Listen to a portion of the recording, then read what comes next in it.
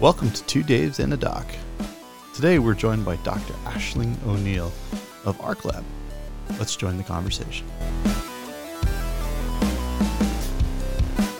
All right, ladies and gentlemen, welcome to another episode of Two Daves and a Doc and guest. And this week we have the pleasure of having Dr. Aisling O'Neill from ArcLabs. So Aisling, welcome to the wonderful association of whatever the hell this is. So if you want to go ahead and give us a little introduction to yourself, tell us what you do, what you're about, and Super. We'll go from there. Thanks so much, Dave. So my name is Aisling O'Neill, and I'm manager of the ArcLabs Research and Innovation Centre in WIT. So that's our business incubator for the Institute. I did my PhD, actually graduated 4 years ago yesterday, with a PhD in entrepreneurship from Waterford Institute of Technology. Thank you very much. And yeah, it was an amazing journey. And like that, I was actually based out in ArcLabs for the PhD. So my relationship with the centre began quite a significant amount of time ago. And I suppose that's where I really got my love for startups and all things entrepreneurship, which is, I suppose, how I have followed the path to where I am now. My PhD topic was looking at what motivates entrepreneurs to engage with learning networks to develop their enterprises in regional economies. So I looked at learning networks. We were part of a project, the SLNIW project, which just rolls off the tongue, but stands for Sustainable Learning Networks in Ireland and Wales. And we formed 6 learning networks across the 2 regions as part of that program. So just as a kind of a lens of comparative analysis, we looked at splitting the groups by gender. So we had an all-female network, an all-male network, and a mixed gender group in each country for that project. And that was a really interesting exercise. So like, as we were setting up for this interview, we were having a quick chat, and Colin mentioned to me about referencing Network Ireland. And actually it's quite an interesting story how I became involved with Network Ireland, because like that, I wasn't a female entrepreneurship researcher. That wasn't my specific focus. But within my project, it was really, really interesting to see the way that the female networks formed in both regions, and I suppose the amount of value and the impact that they made from the get-go, right? It was really, really powerful to see. So like that, as I said, this time 4 years ago, I was just graduating from my PhD, and I heard that Network Ireland were interested in opening a branch in Waterford. And I was like, well, I better put my money where my mouth is and get involved here. So I ended up being president of the Waterford branch for 2017 and 2018. And as president of a branch, you automatically take a seat on the national executive team. And that was really, really interesting for me, like that to kind of have that strategic overview. So Network Ireland is a really long established organization, established since 1983, for the personal and professional development of women. And really, I suppose, supporting women to achieve their most satisfying careers, whatever that may be. And so it was really great to take that position, and like that quite quickly then became very interested in a more significant leadership role in the organization. So I'm vice president this year, and I'll take over as president of Network Ireland, the national organization, from January. So that's really, really exciting, and like that to see, I suppose, how women can learn together and from each other and support one another in that goal of achieving their most satisfying careers, whether that is in entrepreneurship or the professions or the arts, whatever that may be. So I don't know, should I stop talking now and let you guys ask a question? No, keep going. That was great. No, but you mentioned a really interesting point in there when you said is your work was on entrepreneurial learning networks. You didn't specify on female entrepreneurial networks, but you kind of, through the lens of your kind of doctoral work, it led you towards that. And it led you towards, significant involvement in that space afterwards. So, I mean, I think all of us here share that same kind of common connection, as in we've took either industrial work or research work and just followed its natural course. And, that unfortunately is kind of all too rare historically in academia. You set your plan at the beginning, you follow your straight line course, and then you come out at the end. So, I mean, how did you find that process, and how did you find that kind of pivot pivot, startup word there we need to include. That pivot along the course of the research into that, like, was it an easy path? Did you plan it? Did you at one stage make a decision to say, I'm going to follow this? Or did it just occur?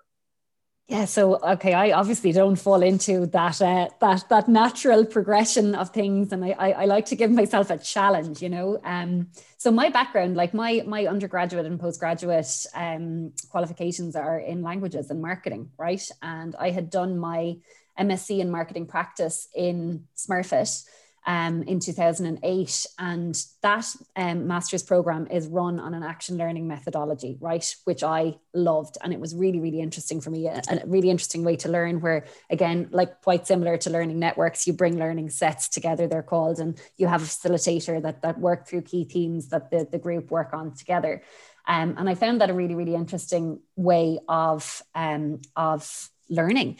And so that was 2008. And if you all recall, the bottom fell out of the country very, very efficiently. And I had been looking at a number of different career paths. Now, another really interesting element of the master's program in Smurfit was that we were very much encouraged to engage with as many mentors as we could. And again, within the startup world, we know how important mentorship is as you're looking to develop anything, right? So I had been discussing with a couple of my mentors about going down the PhD path, but I just hadn't intended on doing it so quickly. And like that, it was early 2009. Maybe it was actually the end of 2008. And my dad, as dads always do, was like, "Oh, Aisling, like I saw this scholarship in Waterford, and like, look, I know you were kind of thinking of leaving it a little while, and but I mean, sure, look, why don't you do the interview and see if you get the scholarship, like we can, talk then, and you can move home." Now that didn't last. I love my parents dearly, but yeah, it didn't last for me to we'll live send with them a copy of this, by the way. when that process happened. But I did move just 200 meters away, which was hilarious. But it was really interesting, right? Because I started the PhD program looking at, I wanted to develop a new model of learning, right? So actually it wasn't the field of entrepreneurship that I was specifically looking at, but the kind of, I suppose, subjects that I was working with were the entrepreneurs. And very quickly I became so involved and committed to the entrepreneurs we were working with. And I was like, wow, like this is so interesting. And like that, really interested in the kind of psychological processes behind it. So I did a full pivot, right? Like, so I spent a year developing. So it's interesting. We were chatting at the start about Dave having to revise his thesis plan. I spent a whole year working to one thesis plan and then went, "Oh, no, absolutely not. That's not what I'm going to do." And completely revised it. And that's where the motivations of entrepreneurs came in. Now, the process of the PhD was like, it was really, really interesting. And like I said, I became really, really committed to all of the subjects. It feels gross to call them subjects, right? Because they were almost like family to me, and these people that I worked with. And I was in the very fortunate position that the SLNIW project was funded by Interreg, right? So it was an Ireland-Wales program. And so I had funding for travel. And then the Irish Research Council funded my PhD, which was great. And I suppose a really strong statement of the value of the work. But back in those days, us in the humanities and social sciences were quite discriminated against in that we didn't get a travel budget because sure, like why would we need to where would we be going? Where would we be going? Who wants to hear about what we're doing? So at the time, ERCSET, so the Science, Engineering and Technology, they used to get an additional budget, but we didn't get it in the humanities and social sciences. But because of the original relationship to the Interreg project, I was supported to continue with my travel. So I used to spend a week every month in Wales with the Welsh networks, and I had all of the time with the Irish networks. And I was so greedy, right? I was like, oh gosh, I want to learn more. And I ended up I'm going to do a mixed method study, which basically means I can do anything I want. You can do whatever you want for as long as you want in any stage. Yeah, exactly. Key word to remember there, Pollard, right? Mixed methods. So 3 years, I like studied these networks. I observed their meetings. I did interviews at intervals with, I drowned. I absolutely drowned in data. And I became really, really stuck. It was really, really, really interesting. Like there's so much to learn from how badly I did it, right? Like stay focused when you're doing your PhD. Yeah, right. And I remember the arguments with my PhD supervisor. I have an amazing relationship with my PhD supervisor, and that I cannot value that enough, right? Like, because he was so committed to my work, and like that we continue to work together. Like we wrote together just last year, again about the female entrepreneurship experience. But like that, we had all these arguments where he was like, Aisling, you're going to present like less than 10% of your data. I was like, what? Like, yeah. I was so invested. I was so bought in. Like, I think the first draft, right, of my findings chapters that I sent to Bill, bear in mind, right, like you've got your literature review, your methodology, like all of this other stuff as well. My first draft of my findings chapters were 150 pages. He was like, no, Aisling, like, no, there's no examiner that's going to want to read this. We need to distill and distill and distill. And like, that was, for me, that was a huge challenge, was that letting go. And like saying, okay, yes, I need to stay really, really close to the question, right? Like, so again, it's really being committed to what you're looking at, but also appreciating that, like, this is step one, right, on your like research career or your research journey. It's actually, again, it's really interesting the way that these things go, because technically I moved out of research. So when I finished the PhD, I spent a couple of months postdocing. Those were really interesting months. So on Bill O'Gorman's eDigi Region project, which was, yeah, really, really interesting project to join. But I came in to sort of basically write up 3 books for them in less than 6 months. And oh gosh, like, I mean, amazing to have that right on my CV or whatever, but it was, yeah, I nearly lost my mind. Very stressful, but super, super interesting, super interesting. And yeah, so I spent some time postdocing there, but then I kind of realized that in my person, I was seeking a lot more security than the kind of research environment could afford me. And I kind of moved over to, like, so sometimes people call it, like, you know, the dark side of research administration. There's so many former researchers that work in research administration and management. And I do think a lot of the time that is dictated by that kind of desire for security.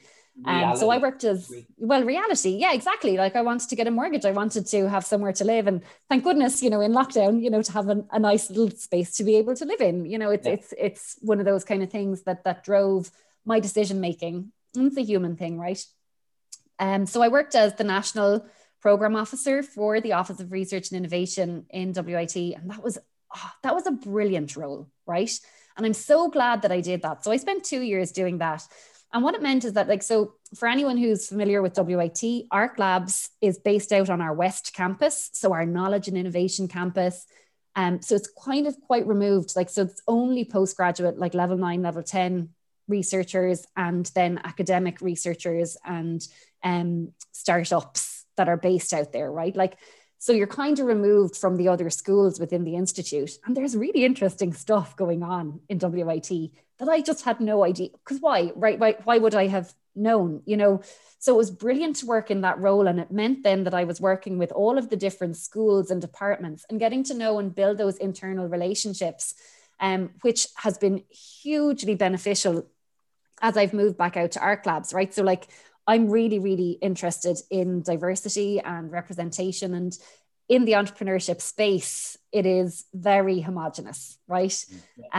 We have such low levels of diversity. Our diverse host base here, you know, as well. It's unfortunate. And it's a severe disadvantage to every space. Diversity is everything. You do not get diversity of opinion when everyone is the same. It just doesn't happen. No. It's impossible. Yeah, of course. So I'm really committed. So I started enroll in ARC Labs in January 2019. And like that, look, I mean, like our entire sector, but the Institute of Technology sector particularly, like funds are limited, right? So I was like, I'd love a female entrepreneurship program. I'd love this. I'd love that. I was like, okay, I'm not going to get everything. So what's the best approach to take here? So what I have really focused my efforts in on is developing our youth entrepreneurship and student entrepreneurship programs. And like that, how we met is through the Techstars Startup Weekend.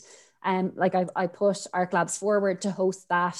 That was supposed to happen in April. And Colin just sent me a message. So like, excited. Like, he's like, can you believe that we thought that was going to happen? Like, so we literally didn't cancel it until like mid-March, right? Like we were just like, oh, it's just that.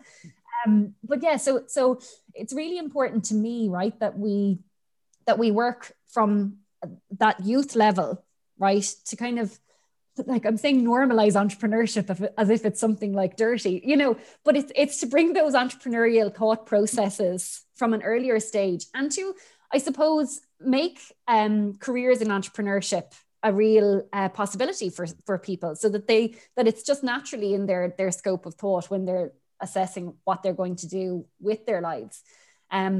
So that's been brilliant then. Like, so kind of rolling back to the role in the research office, like as we've looked at developing our undergraduate programs for student entrepreneurship, so we do different student boot camps and like different sprints that we do to support the entrepreneurship efforts. Having those internal networks within WIT has been brilliant to get people on board with the program and like that to kind of, I suppose, welcome me to their class groups to kind of share the gospel of entrepreneurship. And yeah, it's been really, really interesting. And so like, yeah, like I don't think, well, certainly my life hasn't taken a linear path. It's kind of nice little detours along the way, but they always bring me somewhere really, really interesting. Like here. The most interesting ones normally do. They really do. Yeah. Kind of like, again, to reference back to your mixed methods, it was emergent. That was my word, emergent design, which is amazing. It's emerging. Everything's emerging. You don't really know what you've done until you've finished it. And that's what startups do. They don't know what they have until it's done. Yeah. So exactly. To your researchers and entrepreneurship, and you're trying to bridge that gap a little bit between those. For someone who is researching at the moment, and they're maybe hearing some of these words for the first time, and they're maybe even now just considering, just from listening to you talking about your experience, oh, actually, I better go and look that up.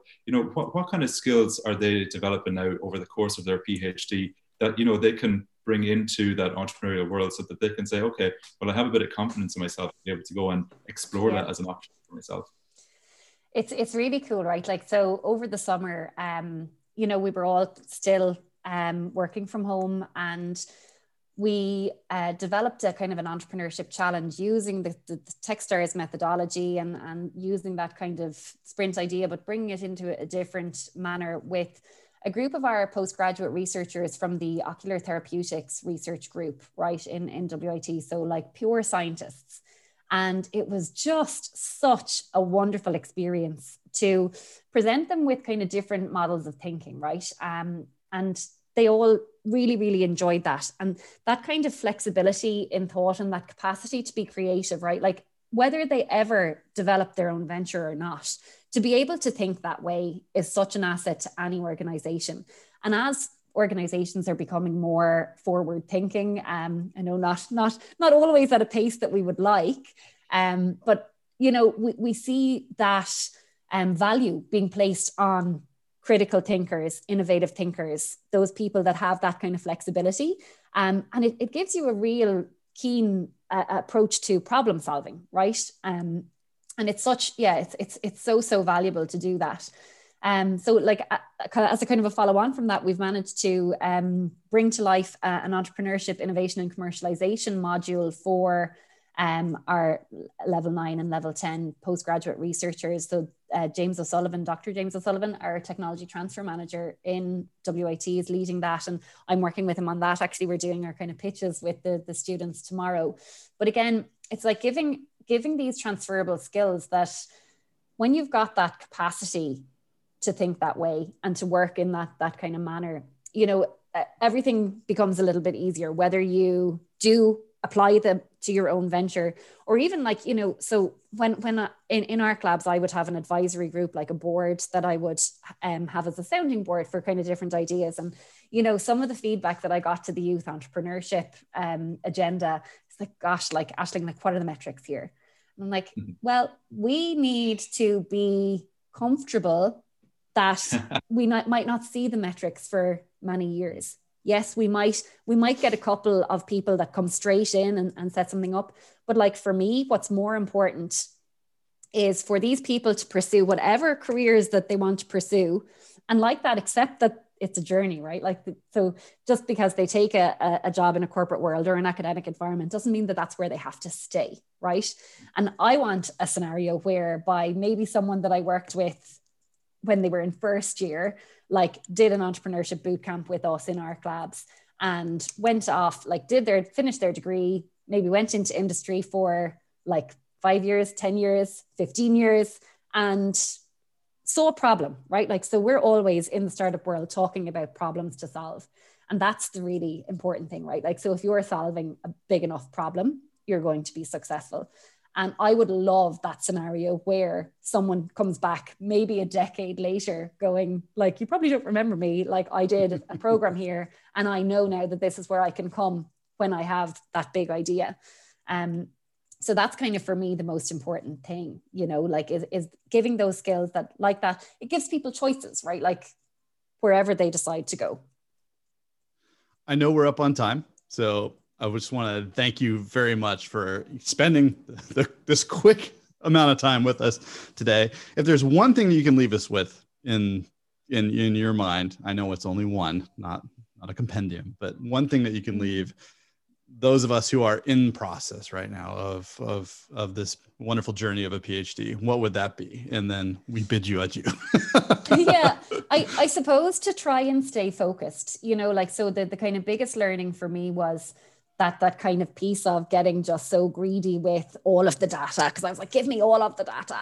And then that nearly was the end of me, right? Like, and for a period of time, I really genuinely wanted to give up, right? And like, just walk away from the mess that I had made. And it wasn't a mess, right? Like, but it was just that kind of making sense piece. So like spending that time. And I know, Colin, as you said, these things mold and change, and they absolutely do. And like, it could literally change up to like a week before submission, small parts, obviously. But, like to kind of try and really distill and be really focused in the questions that you're setting yourself for the project and staying true to those. Like, so in any light bulb moment where you're like, oh, it'd be so cool if I did X, like, pull yourself back and say, right, do I need to do that though? Like, is that something for me to put into my postdoc application, right? Like to kind of stay focused on what it is that you need to get your PhD first, and then use that as a starting point for further work. Well, thank you for those words of wisdom. I know I have a problem with staying focused right now, so it's very apropos. And clearly I do too. Like I'm like that person is like, do as I say, not as I do, because I actually like, I recognize that was really, really wrong, but I still did it. And if you're in the club, you're in a group now of people that don't know what the words no mean. So yeah, exactly. It's say yes to everything and build up a huge pile of work to do. So you're among family. Yeah, meaningful diversions and nonlinear paths, I think, was the last one that we did along this. So with that, Dr. Aisling O'Neill from ARC Labs, thank you so much for spending the time with us today. I wish you well in everything else that's going on, and I'm sure our paths are going to cross again. So thank you. Absolutely. Thank you so much, and best of luck to everyone with their studies. Take care. Thanks. Thank you for listening to episode 6 of 2 Daves and a Doc with Dr. Aisling O'Neill and her story of her PhD journey. Join us next time as we talk more about the PhD journey and what to expect. Thanks for listening.